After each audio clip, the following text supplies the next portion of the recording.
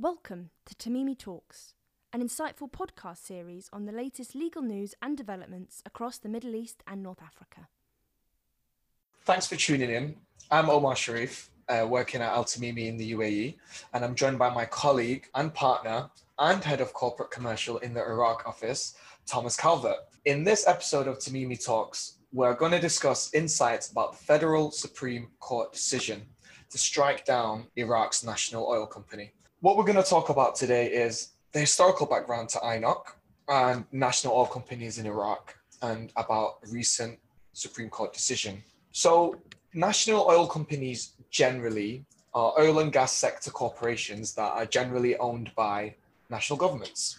So some national oil companies, and there's quite a lot in the Middle East, for example, Aramco, owned by the Saudi Arabian government. You've also got the Kuwait Petroleum Corporation, owned by the state of Kuwait. You've got the Abu Dhabi National Oil Company, also known as ADNOC, owned by the United Arab Emirates government. And Iraq, as an oil and gas majority exporter, they previously also had a national oil company, although it's gone on quite a bit of a journey. Currently in Iraq, there's actually various oil and gas companies owned by the government in Iraq. So I think we should give some historical background here to INOC. Iraq actually had a national oil company, and it was called INOC. It was established in about 1966. It was then, as time went on, eventually broken up by the government of the time. There's now one called North Oil Company in the city of Kirkuk. There's also the South Oil Company, previously called Basra Oil Company, and various others. There was a law that came down in 2018 that revitalized INOC and to make it into what it was, to have one national oil company right at the top, just to oversee the oil and gas sector in Iraq and look at matters such as revenue distribution, contract structures, in conjunction with the Ministry of Oil. Tom, do you mind giving us some updates on the new INOC? Because there has been recently some federal Supreme Court decision that changed a few things. Certainly, Omar, and many thanks for the introduction. So the Federal Supreme Court of Iraq has ruled that paragraphs 2 and 3 of the Council of Ministers decision 109 of 2020 and the Council of Ministers decision 211 of 2021, which relates to certain steps related to the Iraqi National Oil Company, INOC, are invalid under Iraq's constitution and effectively therefore repealed. So that decision appears to put back recent attempts to develop INOC in Iraq, and this could have some potentially insignificant implications for Iraq's oil and gas sector, including potentially the evolution of upstream commercial arrangements and petroleum contract structures in Iraq. National oil companies are oil and gas sector corporations majority owned by respective national governments.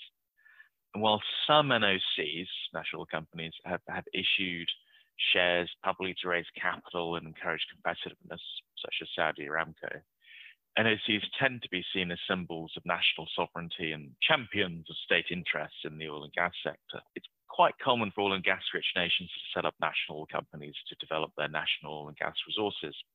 Some high-profile NOCs, Saudi Aramco, for example, majority owned by the Saudi Arabian government, Kuwait Petroleum Corporation, National Iranian Oil Company, Sonatrach, Abu Dhabi National Oil Company, and there are many others across the region. Now, market observers tend to estimate that the combined output of NOCs accounts for 1/4 of global oil production, and potentially as much as half of the world's oil and gas reserves. Now, in Iraq, there are various regional oil and gas companies.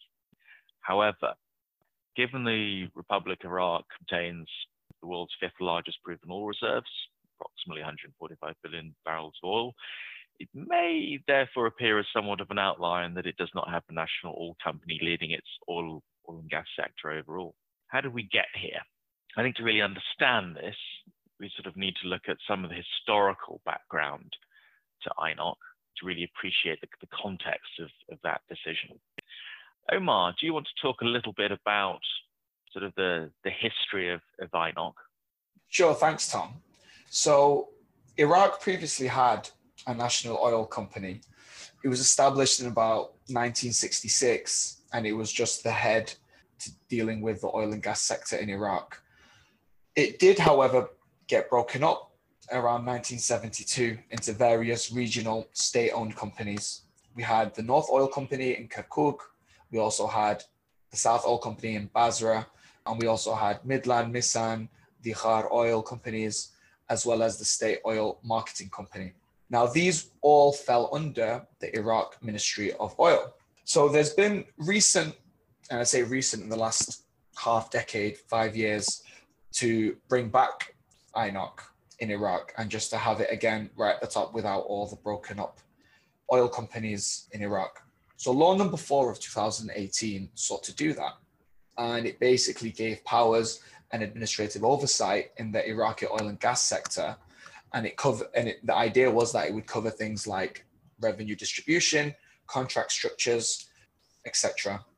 And the idea was that it would lay down a framework for, administrative and operational reforms in the Iraqi oil and gas sector. And as we know in the Middle East, 5 years is a very long time. So Tom, do you mind giving us some updates on recent federal Supreme Court rulings with respect to INOC? Yeah, absolutely. So as you were saying, Omar, I mean, there was this effort to really promote INOC as a more consolidated national company in Iraq. And yes, some of the existing regional oil companies would continue, but they would be re-affiliated to INOC. So in a sense, it would potentially help consolidate that sector under INOC.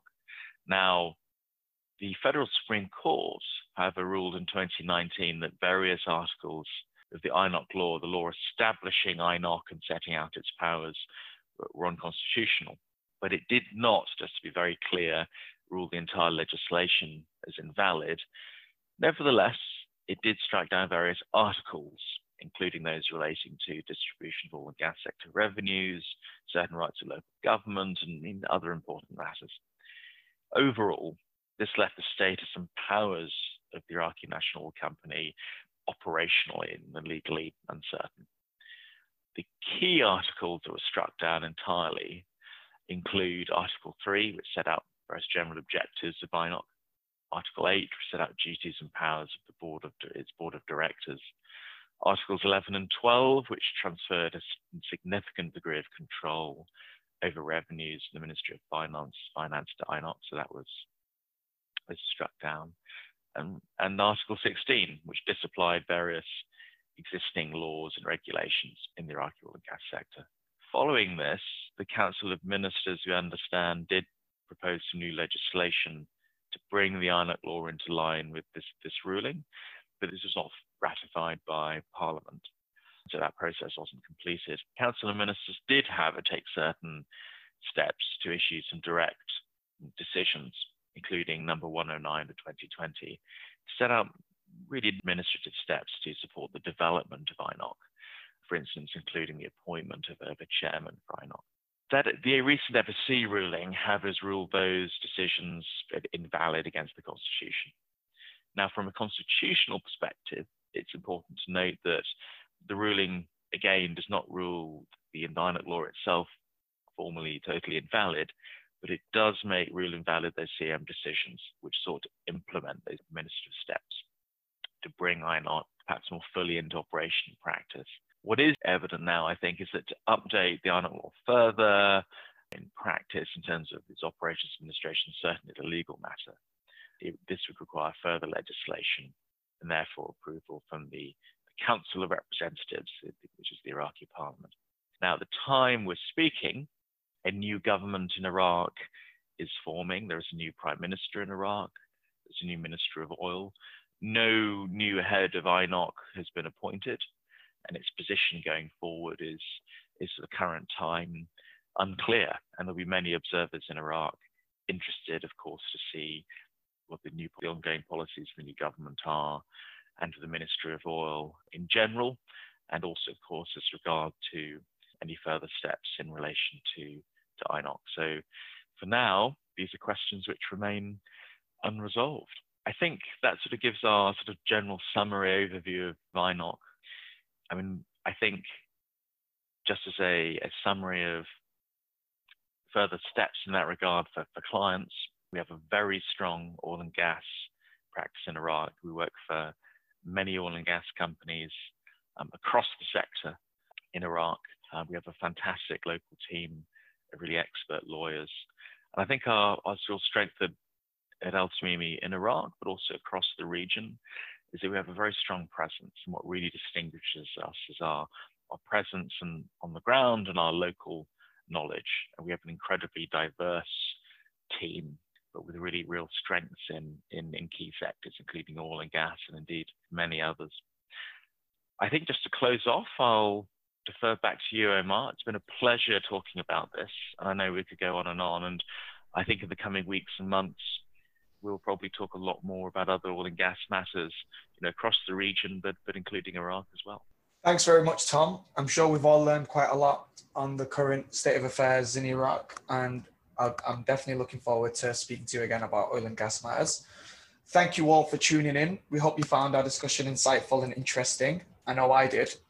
If there's any areas of conversation you'd like us to discuss, or you want more information about anything discussed on this podcast, please feel free to get in touch with myself or with Tom Calvert.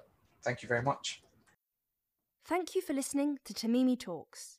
Stay updated with all the latest legal news and developments on our social media channels.